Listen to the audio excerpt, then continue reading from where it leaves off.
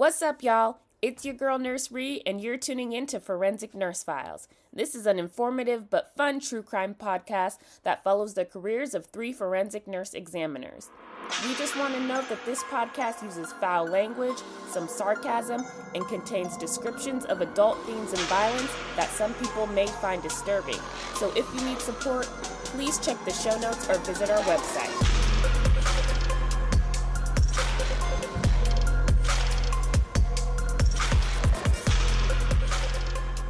So today we're going to talk about non-lethal, non-fatal strangulation. This is such a serious topic. It's a highly prevalent topic. It's something you don't hear a lot about. And I feel like if you're going to listen to any one of our episodes, or if you're going to tell a friend or a coworker or somebody to listen to any one of our episodes, please make it this one, because awareness needs to be spread rampantly about this. And maybe not even just this episode, maybe just the whole domestic violence, intimate partner violence series alone. Yes, exactly. I feel like this one, so strangulation to me is, first of all, it's brutal, right? And you know, when you're angry and you just, I don't know, you punch somebody, strangulation, you're holding them there for however long you're strangling them for. And you're looking at, well, unless you're behind them, but you're looking at the person, you know, almost die at your hands, which, like, it takes a kind of sick person, I feel like, to choose to strangle somebody. Not only is it's honestly counted in a lot of our cases as attempted murder, because, like, your windpipe, right, is where the person's strangling you and they could potentially kill you. So it's really serious, you guys. Like, it's one of the, it's honestly always in hand with either suspicious injury or domestic violence. And I think nursery even had a child abuse too. Yeah, I for sure had a child abuse, which I'll get into. And I just want to reiterate, strangulation is one of the most lethal forms of domestic violence, intimate partner violence, whatever you want to call it. Sexual assault, it also goes hand in hand with that a lot of times. And it's so serious because people can lose consciousness within seconds and people can die within minutes. And that in and of itself is what makes this such a serious topic, and why I feel like people need to know the warning signs. People need to know the after effects, what to look for, because it's a precursor for murder. So yes. So this one is pretty heavy. So give us the definition. Strangulation, non-fatal strangulation, which is what we're going to talk about in this episode, is the obstruction of airflow in the neck resulting in asphyxia. It's the ultimate form of power and control, where the perpetrator or batterer, whatever you want to call it, can demonstrate control over the victim's next breath. It may have devastating psychological effects or a potentially fatal outcome. So like I just said, just minutes and the victim can be dead. Could you imagine, like, okay, so I already said the person has to, like, hold their hands over your neck and look at you while they're injuring you, but could you imagine being the victim? That's terrifying. That's terrifying. Just think about it. Like, all of your other, like, your whole body, right, is free of, like, whatever, but your windpipe is getting crushed. Like, I feel like I couldn't even think if I couldn't breathe, like if I was suffocating, right? Yeah. And then, like, you're suffocating, and suffocation takes, it's not instant. So you're sitting there without a wind, you know, with an obstructed windpipe, like you said, for seconds, minutes. And that's terrifying. That's sick also, for the person doing this to injure the person. So this one's crazy. Yeah, and for me, like, I don't know, there's that show, or I don't know if it's even still a show, 1,000 Ways to Die, or, like, you know, you have your friends ask you what's I love that show. Side note, I love me 1,000 too. Is it still a show? Spike TV. Yeah. And it's anything anymore. Oh my god, I love that show. It's gone, right? Because I used to love that. Yeah. I love that show, though. Or, like, you have those situations where people are like, what's the least, like, favorable way you'd want to die? Mine has always been drowning. And I feel like drowning, yes. Right? You're just awake for the last, like, I don't know, minutes of your life, and you're suffering. You're suffering. You're being strangled. You can't breathe. There's no airflow. Yeah, and like consciously, like you know what's happening, and there's nothing you can do about it. Yes. And so strangulation kind of reminds me of that. Yeah. You're awake, you're struggling to get air, you can't get air, and it's just like so fucking scary. It is, yeah. I can't imagine. And you can't even like scream. No, there's nothing you can do. There's really literally nothing. And so I really feel for these patients. They're super fearful when they come in, and we're going to get into like statistics and like what people say and what they're thinking when they're being strangled, or like what majority of our patients say. Yeah. But this is a really freaking crazy one. Every time I feel like I get a strangulation patient, like the fear in their eyes is much different. Much different. It's different. It's almost haunting, you know? Like, yeah. You almost always know when someone's been strangled after a little while. Yeah. Like, you know how nurses, like, when a patient comes in and you kind of know, like, okay, they have CHF, or, you know, they have a heart attack, you know, or something, like, they'll start to come in and you'll just be like, yeah, that person got strangled. Mm-hmm. And so let's talk a little bit about the history of strangulation and how it became to be like such a big deal, because it didn't used to be a big deal. So in 1995, 17-year-old Cassandra Stewart called the San Diego Police Department. She was reporting that her boyfriend, who was 21 at the time, had strangled her.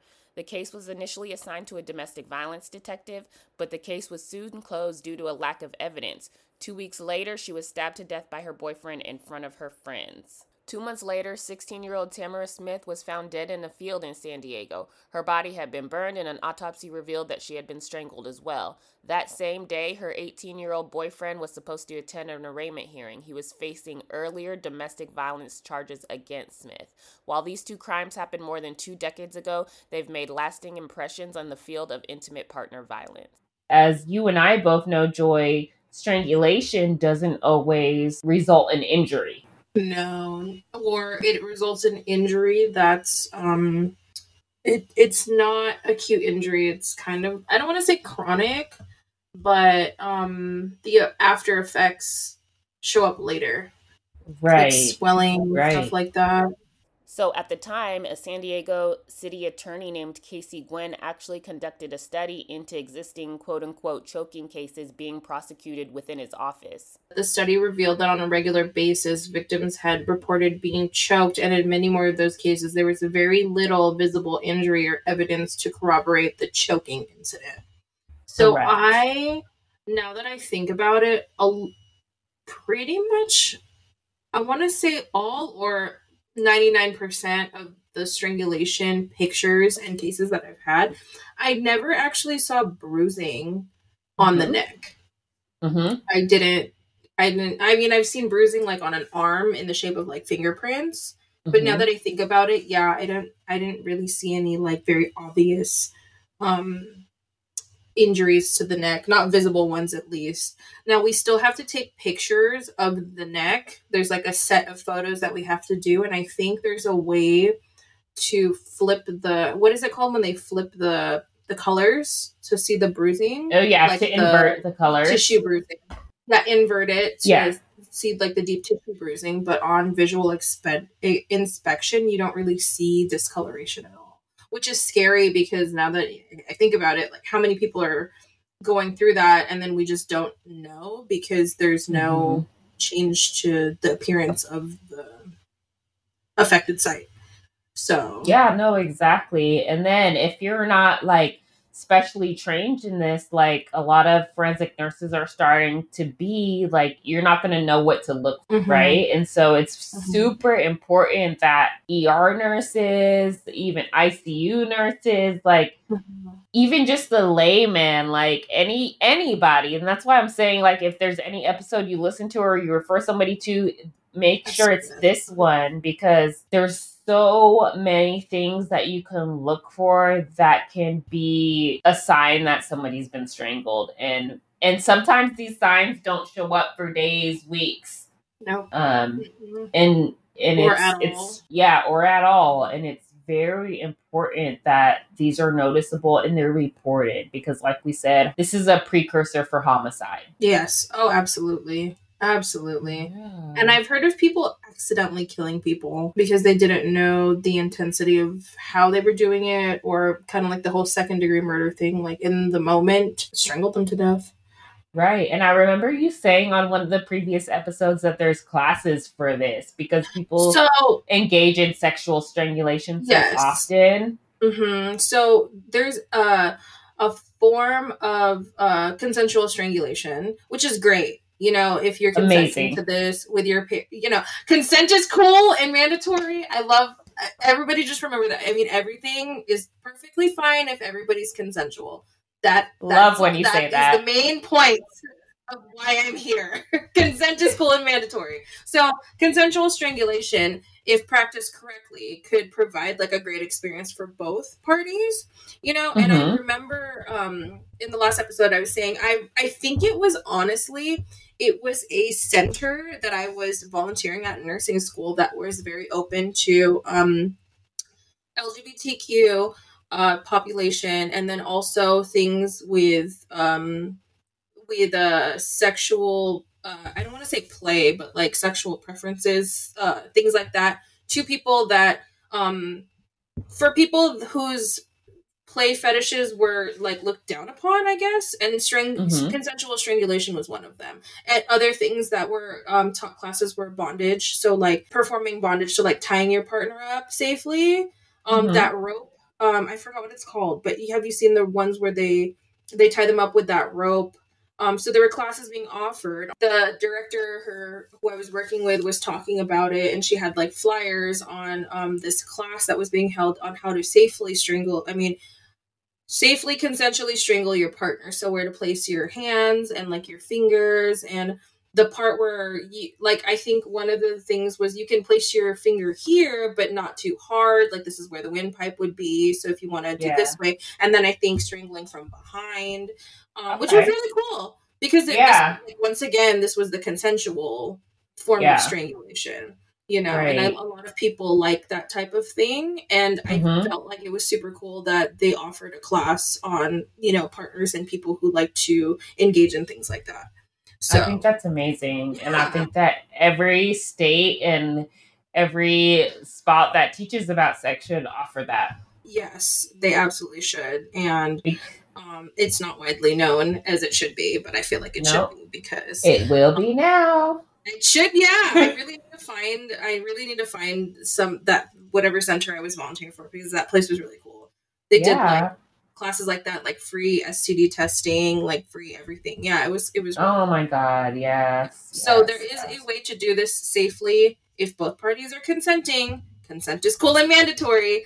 But the one we're talking about today is non-consensual, non-fatal strangulation, which the two cases, they were minors, so minors aren't allowed to consent, or aren't allowed. How do I say this? Aren't legally allowed to consent to sex. So in the United States, there's no uniform age of consent. It can vary from state to state, but the age range is from 16 to 18 years old. So just check with your governing agency. Strangulation is one of the most lethal forms of domestic violence and sexual assault. So a little physiology behind strangulation. So when somebody's strangling somebody or using an object to strangle somebody, that puts pressure on the carotid artery, and that can cause a drop in blood pressure. It can cause your heart rate to drop, and it can cause your heart to go into some funky rhythms. And then the occlusion of the jugular vein causes congestion in the blood vessels, and it can cause increased ICP, which is intracranial pressure. So just all that blood is just staying in your head. Blood vessels can burst. It can cause a stroke, a hemorrhage, any of those type of things. And then obviously they're occluding your windpipe, so you're not able to get any oxygen to and from your brain, to and from your lungs, any of that. So all of that leaves your brain in a state of hypoxia, or a decreased state of oxygenation, which can be detrimental, which is why This is so crucial. This can have lifelong lasting effects in just seconds, you guys. And when we talk about like what to look for in that, we'll talk about the petechiae and like the things to look for. And those are a direct result of those passages being cut off. Yeah. Yeah. That's crazy. It's just so scary. It's like sick. Fuck. It's so sick. Like who does this? And then, like, you gotta be a sick motherfucker. Yeah. As a preface, we're not talking about the people who consensually do it, because that's dope that you consensually do this safely, but the people that do this to cause harm intentionally to this person, y'all are sick motherfuckers. You got issues. Like, figure that shit out. Multiple issues. Check yourself in, whatever you gotta fucking do. Like, no, this is not okay. It's not okay. Exactly. So in most states, when domestic violence or intimate partner violence perpetrators choke or strangle their victims, not only is this felonious assault, but it may be an attempted homicide. I didn't know it was a felony. It makes sense that it is, but I just didn't know that it was. Yeah, no, it makes sense because, I mean, if it's a precursor for a murder, why shouldn't it be a felony? Why shouldn't it be? Yeah. Yeah. Strangulation is also, it's rarely the only offense. It's usually associated with some other type of assault. So it might be a sexual assault, it might be a domestic violence or intimate partner violence situation, or even a child abuse. Like I said, I've had one that was a child abuse. I've only had actually one other intimate partner situation. So I've had 2 strangulations in my forensics career. How about you? You've only had 2? I feel like I've had countless. I feel like I've had maybe, I want to say like maybe 5 to 10. Maybe 5 I'm to 10. I'm the elder abuse queen, so that's what I get. Your like stats are, it's like everything else is down here, and then the elder abuse is like up here. It's like, but I did. Now that I think about it, I did have one case that was only strangulation. All the other ones were domestic violence, suspicious injury. Honestly, it was probably mostly domestic violence with strangulation in the middle, and then the one victim that was only strangulation, which is I think honestly it was only strangulation because that's how it started. I think they were arguing, and then he strangled her, and then I think she was able to run away. So like, who knows if she wasn't? Yeah. So who knows if she wasn't able to get away? If he would have like hit her or assaulted her sexually some more. So I think that's what happened. He strangled her, and then she was able to like get away and then run away. So. Oh my God, also, when we have strangulation cases in the hospital, they have to do a scan. They have to do a scan. They have because they want to make sure. They want to make sure those things are like those tissues, but also, your windpipe, there's nothing that's swollen enough or damaged enough, because this is your lifeline. Your trachea is right here, and your carotid and your jugular all sitting in the same vicinity. So all right there. All right here. Yep. Yeah. So they typically almost always do a scan. All right. Choking versus strangulation. Okay, this is mad important. So a lot of times the victims will come in and say they've been choked. But on the medical side, we have to change that term to strangulation. And there's a reason behind that. Choking is known as having a foreign body or something obstructing your airway. So say you're eating something and it goes down, and now it goes down the wrong pipe and your windpipe is blocked, your trachea. That is choking. So it's something is physically in the way of air moving in and out of your trachea. Yep. So in most cases, this is caused by food, which gets stuck. It could be anything lodged in the esophagus too, which is the tube that transports food to the stomach. And just by your esophagus being obstructed, that can cause pressure on your trachea from behind and cause your trachea to be obstructed. So think about it. If there's 2 pipes back to back, and the one in the back is blocked, and it's that causes it to compress the one in the front, right? So then it ends up being blocked. So it doesn't have to be, but it's most often a foreign body, right? Yeah. And then strangulation is intentional or accidental when anything compresses the neck to restrict airflow or blood to the trachea and or brain. So it's technically incorrect to say that someone was choked by another person. You should say someone was strangled by another person. Yes, absolutely. Yeah, now that we're changing the language of it, it makes sense now to why this differentiation is important. It's super important, and the general public, I feel like, isn't really aware. Even in the hospital, I still hear people saying choked. Mm-hmm. Yeah. So it's good to be like to research and educate ourselves to know which terms to use. Just because A, it's safer, and B, being like I said, the differentiation is important also. Right. Strangulation, it's not only by hands, right? It can be by an object. It can be by anything. Arm, maybe a ligature, anything can cause strangulation. Did you have any cases where the victim was strangled with an object? I did. So the one female that I did was strangled by a zip tie. Oh, that person was trying to kill her. That person trying to kill her. Like, however, you can't reverse a zip tie. You can't. However, they had a slave contract. Your face right now is killing me. That drop down was like, what? I've never heard this story. Wait, what? Whoa, time out. Can we do a sidebar? Tune into future episodes to hear that wild ride. Domestic violence are so like near and dear to my heart. I don't know why I love taking care of them.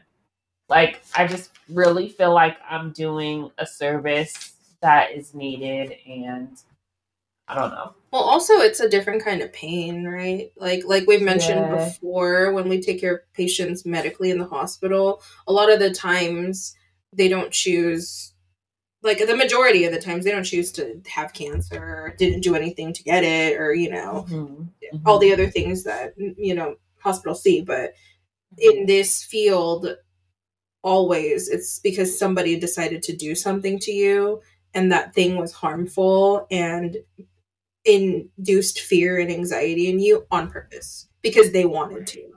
Right. And I feel like domestic violence is different because this person is supposed to love you.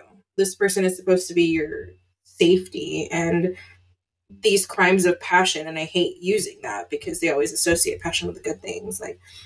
Like there's no reason he should have dragged her by her hair throughout this house. Like, for what? No reason. But because like domestic violence and intimate partner violence is a different kind of like switch in people's brains.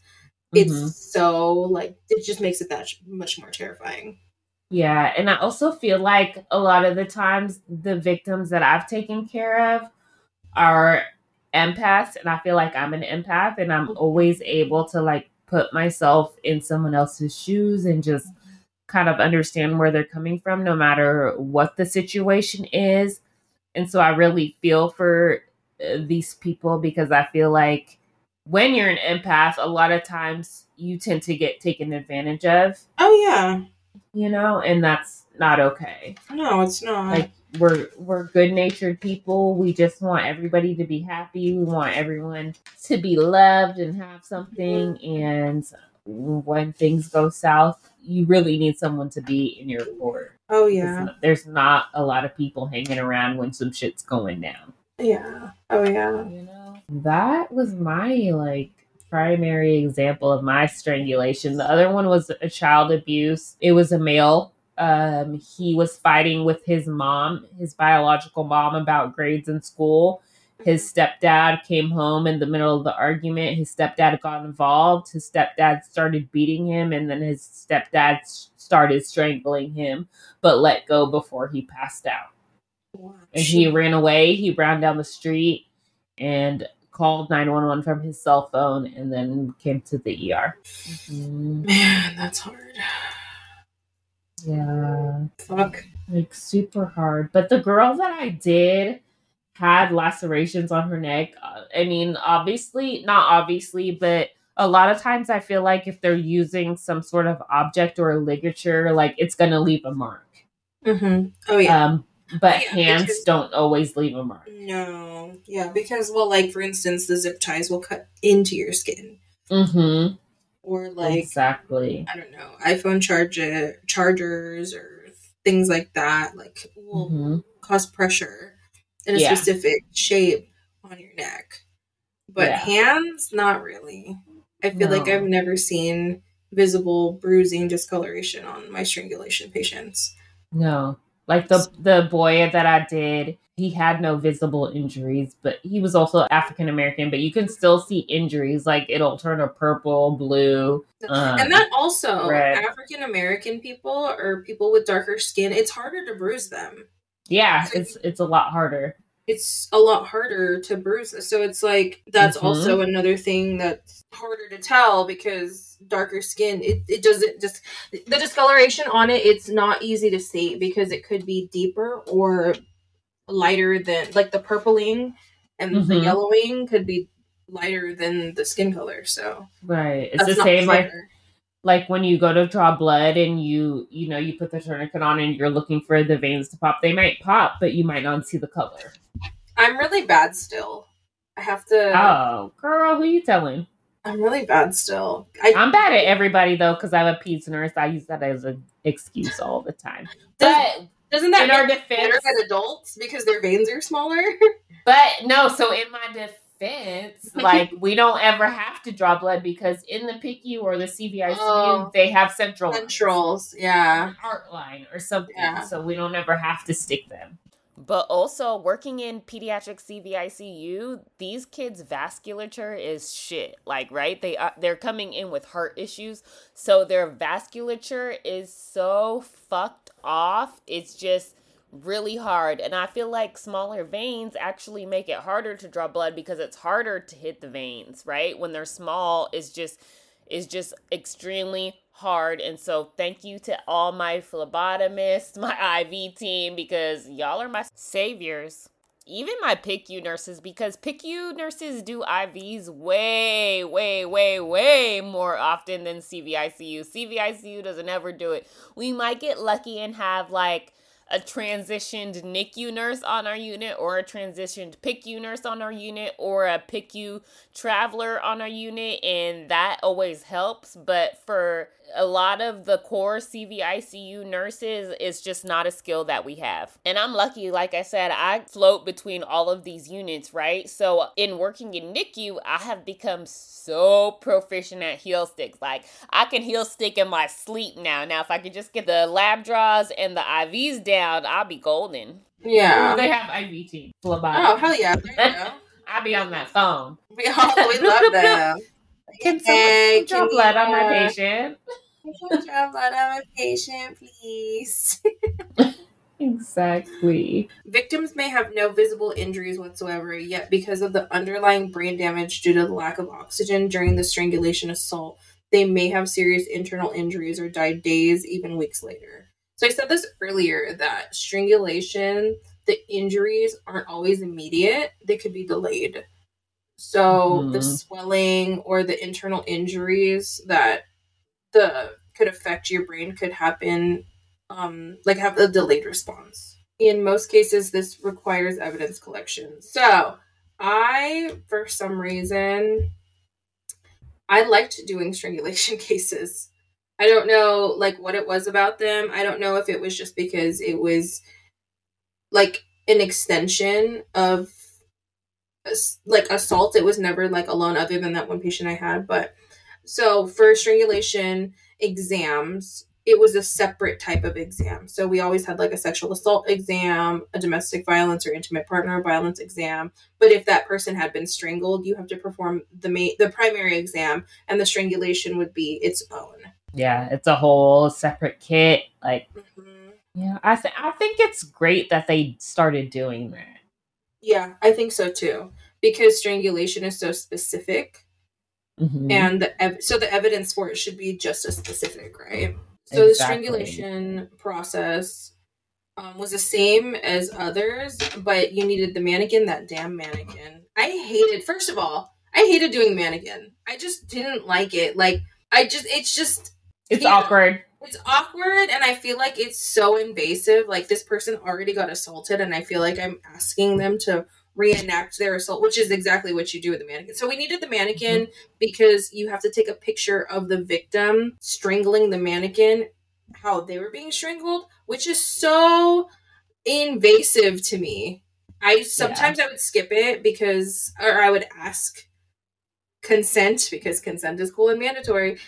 Do you want to do this? If not, I'm not going to make you. And I understand that evidence is you need this part of the evidence collection kit, blah, blah, blah. But something like preserving this person's, whatever is left of their emotions and sanity for that day was way more important to me than you showing me how they did it to you. Because you already explained it to me. You already told me the story 20 times. You already had to tell the story 20 times to other people. And now, like, I'm going to ask you to show me. That's traumatizing. Yeah. And just to clarify, the mannequin is not like a full-blown mannequin. It's not like a full person. Like, it's just literally just the shoulders. Yeah, it was like the head and like the shoulders, right? The top of the shoulders, yeah. And that's it. Like, it's not like we're like literally dragging a whole ass mannequin. And putting it down, like, here you go. So certain places don't have that because that's not considered trauma-informed care. Which makes sense, because why would I make you reenact what just traumatized you for evidence that makes no sense? Yeah, so, it makes zero sense. It's not effective. They can explain which they will. Yeah. Yeah. They will. So, and that's usually enough. So, fuck that mannequin. Fuck that mannequin. Fuck that mannequin. Thankfully, I never really had to use it. I did, but I would always A, dread that portion of the exam, and B, ask. And then I would make sure they knew it was absolutely okay if they did not want to do that, because it's very traumatizing. Yeah, it is. It sure is. The strangulation kit also. So there is a strangulation kit. It's only like 2 things. So, I would swab the left and right hand, right? Because there might be skin cells or blood or saliva or something on their hands. So you do 2 swabs. So every swab in a kit is a pair. Is it the same where you work now? Yes. Or do you just do one? But the thing that's different is that it's one dry, one wet. Oh, that makes sense. So it's like you loosen the DNA with one, and then you pick it up with the dry one. Oh, okay, that makes sense. So every swab in a kit is a pair. So 2 swabs. So when we say swab, we really mean like a couple, like a pair. So they're like Q-tips, but longer. But long, yeah. Yeah. So you do a pair for the right hand and the pair for the left hand. And I always did it over the piece of paper. Did you?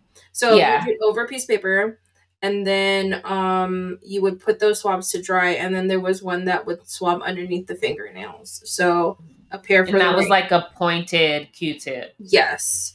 So as a pointed Q-tip, you would put saline on the tip of it and then scrape underneath the fingernails just in case they would scratch the person.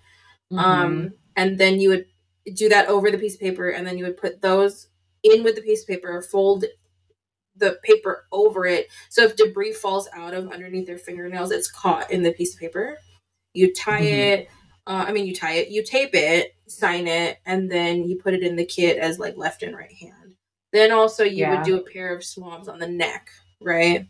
So you would take a pair, put saline on it, and then swab the whole neck. And then I think that's it. Just those swabs, right? So and then you would also measure their neck. Yes, and that was to measure swelling. So you would measure how swollen it was at the time of the exam, and then they could do a comparison maybe later on. Yeah, like if they had to come back or whatever, they would redo it. And then as far as photographing goes, so like we said, strangulation is a whole separate protocol. So we would do the swabs like Nurse Joy would say, and then we would do pictures. And so we're still going to do a whole episode about how we did our forensic photography, which is different depending on what institution you're working at. But for us, we used SDFI and we followed their protocol. So for strangulation, we would take photos of every side of the neck. So the right side, the left side, the front, and the back. Mm-hmm. And then we would take photos of the roof of the mouth. Mm-hmm. We would take photos behind the left and right ear. Mm-hmm. We would take photos of the scalp if you could get it. We would take photos of underneath the chin if we could get it. And then we would take 9 photos of their eyes. So them looking straight on, them looking to the left, them looking to the right, them looking up, them looking down, them looking up and to the right, them looking up and to the left, down to the right, and then down to the left. Those photos were a fucking bitch to take. They were, because you're essentially flashing the SDFI flash in your victim's eyeballs 9 times. And then also, so the point of those pictures are to assess the petechia, right? Of all the whites in the eyes. So you try to get every angle of the whites.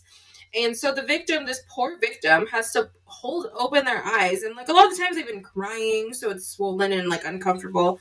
And then you have to flash this bright-ass light in their eyes 9 times, you know? And, you know, they're nervous and all that. And you're nervous, you know? So, like, a lot of the times, like, the whites of the eyes are hard to see. Yeah. But when you see petechiae, so when you do the exam, we have, like, a diagram. And you can draw the patient's petechia and mark on the diagram where you see it. And that's what you would use, like, the pictures as reference for. Exactly. Vice versa. And so for people who don't know what petechiae is, it's burst capillaries. So it looks like little pinpoint prick marks. So just little red spots is exactly what you're looking for. And exactly in those places that I just said that we would take pictures of is where you would see those for a victim of strangulation. So in their eyes, on their scalp, behind their ears, under their chin, on the roof of their mouth. Those are all places you can look for those. And that may be indicative of a possible strangulation that occurred recently. Yes, absolutely. And I remember one of our coworkers, that really bad domestic violence, intimate partner violence she had, the one, I helped her with the follow-up because the patient was strangled so badly that she had to have neck surgery the next day because he broke or fractured one of her vertebrae. Yeah. Shit. Yeah. So was she hanging or something? She got the patient on her shift, but the patient was so fucked up. Like, the patient's eyes were swollen shut, and she was barely conscious, and she was just really, really, really fucked up. So she saw the patient, but the patient went straight to PCU after because she had to get bilateral chest tubes because he collapsed both of her lungs. She was in a C-collar. Her eyes were swollen shut. Because he had beat her bad enough. And so I think the story was she got kidnapped by her boyfriend for like a week, like a long time. And he was just beating her and assaulting her on and off during that week. And so she couldn't do the strangulation pictures then and there because she couldn't see the whites in her eyes. Because her eyes were so swollen. God. And then she had to get neck surgery the day after because he strangled her so bad that he damaged. And she had chest tubes, dude. Bilateral chest tubes because he collapsed both of her lungs. Fuck. Yeah, that's wild, huh? Dude, strangulation cases are fucking wild. They're like fucking... I feel like they're shooting to kill. Like when they do this, dude. Right? The outline earlier, it's like the ultimate form of power and control, and I think that's what these people think they're getting when they're strangling people. That's what they think they're getting, 100%. But they're not actually getting. Yeah, their power and control. And I want to say the statistic that I read was that a person is 750 times more likely to die at the hands of their abuser when strangulation occurs. Oh, yeah. 750% more times. Like, that's wild. It's pretty inevitable. Like, it's gonna happen at some point. Yeah, that's crazy. You know? But like we said, it's a precursor for murder. It's an attempt murder. That's why it's so serious, and that's why we're seeing so much information coming forward about it. And I just want to reiterate to everybody listening, like, abandon the term of choking when somebody puts their hands around your neck. You go into the ED and you say that you've been strangled, and they're going to take you seriously real quick. Yeah. Oh, yeah. Real quick. Because like, very quick. That shit is not something to fuck with. Unless both parties are consenting and safe. That part. Consenting and safe. Consent is I just want to put out there to everybody that if somebody is strangling you, say they have their hands around your neck or they have their arms, say they're behind you and they have both arms around your neck, put your chin down. Yes. And then you can bite them, or you can do whatever you have to do to lodge your mouth in between their hands or their arms or whatever, because people are immediately inclined to put their hands on the person's hands or on their arms and to squish them. This. But if you put your mouth down, you can bite them. Mm-hmm. You can then maybe give it a little space to open up your airway. Mm-hmm. And that's super important. Like that might give you another breath, whatever it may be. Yeah. Like if you can just lodge your chin down in between where their arms or hands are, or wherever the ligature is. If it's a ligature, it might be a little bit more difficult. But it's something. Just try to get your chin down on top of whatever else you're doing. I've heard also shrugging, like shrugging your shoulders. Yeah, shrugging your shoulders down, like, to allow a little bit more space right here. Yeah. Oh, this fucking world we live in, dude. It's a wild time. Yes, for sure. And my ladies carry some pepper spray, pocket knife. Ladies and men. Taser and men, yes. So the last thing is that we would collect their underwear if they state that they urinated or defecated during the assault and they're still wearing the same undergarments. Sometimes they'll bring their undergarments to us, but a lot of the times if they lose consciousness, then they'll lose control of their bowels and their bladder. So yes, and I believe that someone had told me that it's not more of, like you said, it's not more out of fear.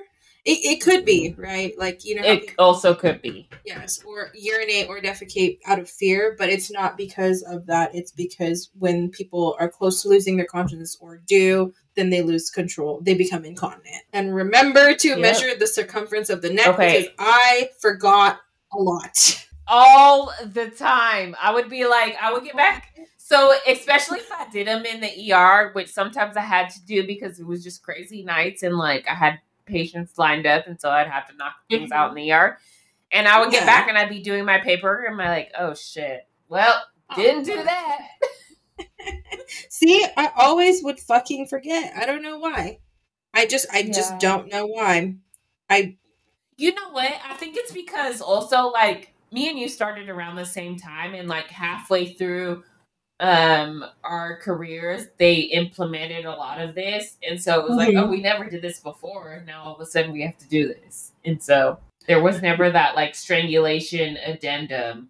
No. Wasn't there a strangulation? No, it was a clothing addendum. Yeah. So strangulation, I just want to throw some numbers at you guys real quick. This is big. It takes 6 pounds of pressure to pull the trigger on a pistol. It takes 20 pounds of pressure to pop the tab on a soda can. People usually use 90 pounds of pressure to shake hands. 90 pounds. 90 pounds? Really? Yeah. So if you think about it, a lot of men are really into very firm handshakes, and I think that's where that stat comes from. This is from the Training Institute on Strangulation. And then loss of consciousness occurs, like we said, within 10 seconds at the max. And then once loss of consciousness occurs, people will start seeing stars. They'll have an unexplained change of location, like they won't know where they are. They'll start having tunnel vision, or they'll have an unexplained head injury. Oh my gosh, could you imagine like blinking and not knowing where all that time went? Girl, It's just so freaking scary. It is really scary. So it only takes 11 pounds of pressure placed on both of the carotid arteries for 10 seconds to cause unconsciousness. I didn't know that. How fast? Well, and that's not that hard. Like, if you pick up like a 10-pound weight, it's not heavy. It's not. It's really not. And a lot of people don't know their own strength. Yes, that's true. You know, and so like you're doing this and you're probably putting 20, 30 pounds of pressure when you have no idea. Like using their weight as leverage. Yep. You know? Mm-hmm. And then for the jugular vein, it only takes 4.4. So 4.5 pounds of pressure. That's wild. 4.5 pounds of pressure. Yeah. Damn. Yeah. Crazy. And 10 seconds is fast. 10 seconds is really fast. Really fast. Especially like if the person's on top of you. Mm-hmm. That's easy, right? Very easy. That's easy. 33 pounds of pressure on the trachea is required to completely close it off. Shit. If pressure is released immediately, consciousness will be regained within 10 seconds. So if they let go, you can revive in about 10 seconds. That last one, though, this one, brain death will occur in 4 to 5 minutes. So I think about all the documentaries I've watched and things where somebody's on top of. Yes, it's like every single one like available to man. Where somebody's strangling somebody and they're putting pressure and they're like forcefully putting pressure for like minutes on end, and the person passes out and they're still putting pressure after the person passes out. 4 to 5 minutes. I feel like I've never strangled somebody, but I feel like that's a long time if you're strangling somebody. But I feel like if you're the victim, it's fast. Yeah. Mm-hmm. Oh, yeah. You know? I do. So, like, some of these psychos don't stop strangling you even after you pass out. No. So they keep going because they're in their psychopathic state of mind. They're crazy. And just think about it. Like, this person, 4 or 5 minutes is not a long time to cause an injury that traumatic, and to the severity and magnitude of how huge that would be. Like, brain injury, like that's, and then you don't think about how vulnerable like your neck is, right? So that's crazy. That is crazy. And then you think about, like, say it goes for maybe 3 minutes and the amount of deficits you can have from them not going all the way to the point of brain death. There's so many damage, right? Exactly. I feel like even off of 1 minute, it causes long-term damage. So, domestic violence or intimate partner violence and strangulation statistics. So, visible injuries are only seen in 50% of strangulation cases. The majority and a higher percentage of the ones that I've done personally, I've never seen actual like bruising or discoloration on the neck. And then I feel like that's should be specific because like you said earlier, people with darker skin in comparison to people with like lighter skin, you can't have that percentage statistic because I mean, how many people in what ethnicities are we counting? And then as far as pediatric strangulation goes... Pediatric strangulation. I know. This diagram is so sad. It's so fucking sad. And we'll post it on our social media when this episode airs because it's... Both of these graphics are super important. The graphic on here is of like a little kid with all of the injuries that portray possible pediatric strangulation. Yeah, so you'll see bloodshot eyes, like the sclera will be red, there'll be bruising around the eyes, petechiae and all the spots that I told you guys, swollen lips, scratches around the neck, cord or rope burns around the neck. I mean, I love my peds patients. I know, the little humans. They just have no voice and they're not able to advocate for themselves. And for me, it's super like this forensics is super rewarding, and then I feel like pediatrics is super rewarding. Yeah, dude. As sad as they both are, they're both hella sad. Like, what am I doing to myself? But I know. at the same time, they're both like very rewarding. When things are good, they're so fucking good. Yeah, you're insane a little bit. A lot of it. You're a pediatric nurse and you're a forensic nurse. I know. Yeah, you're a little bit insane, dude. Yeah, a lot. A little bit crazy. You're a little bit crazy. Like, what nurse isn't? Yeah, we're all a little bit, what is it, sadistic or masochistic? Yeah. Sadistic, right? So great. All these terms down, Miss Strangulation. I mean, I'm just saying, once again, anything is fine as long as it is consensual and safe. You can do whatever freak shit you want. That's fine. Yep. Whatever freak shit you want, as long as it's consensual and safe. Yeah. Girl. I feel like Nurse Ree and Nurse Ellie think I'm a lot crazier than I actually am. No, I mean, actually, I can't talk. I'm not talking. So fast forward to Nurse Ree, like scrolling through that website I sent her about strangulation. How can I learn how to do this? Learn how to do this. Because these handcuffs I got over there ain't doing the rope. Like, I gotta figure out how to do this safely and consensually. Oh my god. It's totally fine. Do it. It's all right. Dude, you know what? People are going to do what they want to do regardless. It's just a matter of doing it safe. Yeah, safely and consensually. Other than that, do you go, boo. Do you. Yes. Side note, and you can like leave this in or take it out, but like, have you ever watched like porn? Not to like get off on, but like, how are they able to do these things with their bodies? Like, that's crazy. Oh, yeah. Like BDSM. How do people push the limits of their body to do that? Like, that's crazy. And like, obviously, you know, like proper like porn production and stuff, like actual like companies and like ones that protect the performers, like, and you know, they do this safely and consensually and legally. Mm-hmm. That's crazy that these people can push their limits like that, because that's some of the stuff that I've watched just to be curious about.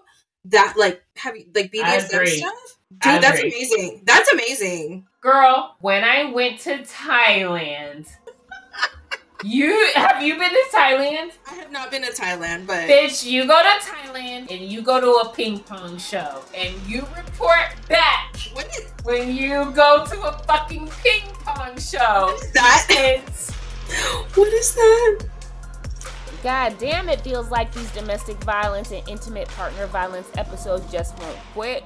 But we do feel like these are hella important, especially today's episode, which was a non-fatal, non-lethal strangulation. So we're just gonna keep rolling with it. If you're an LGBTQ plus member, please reach out to us because we'd love to hear and or share your story. Thank you to all our loyal listeners. We're really still astonished on the amount of listeners that we have on the daily. But until next week, y'all stay safe and we'll catch you on the next episode.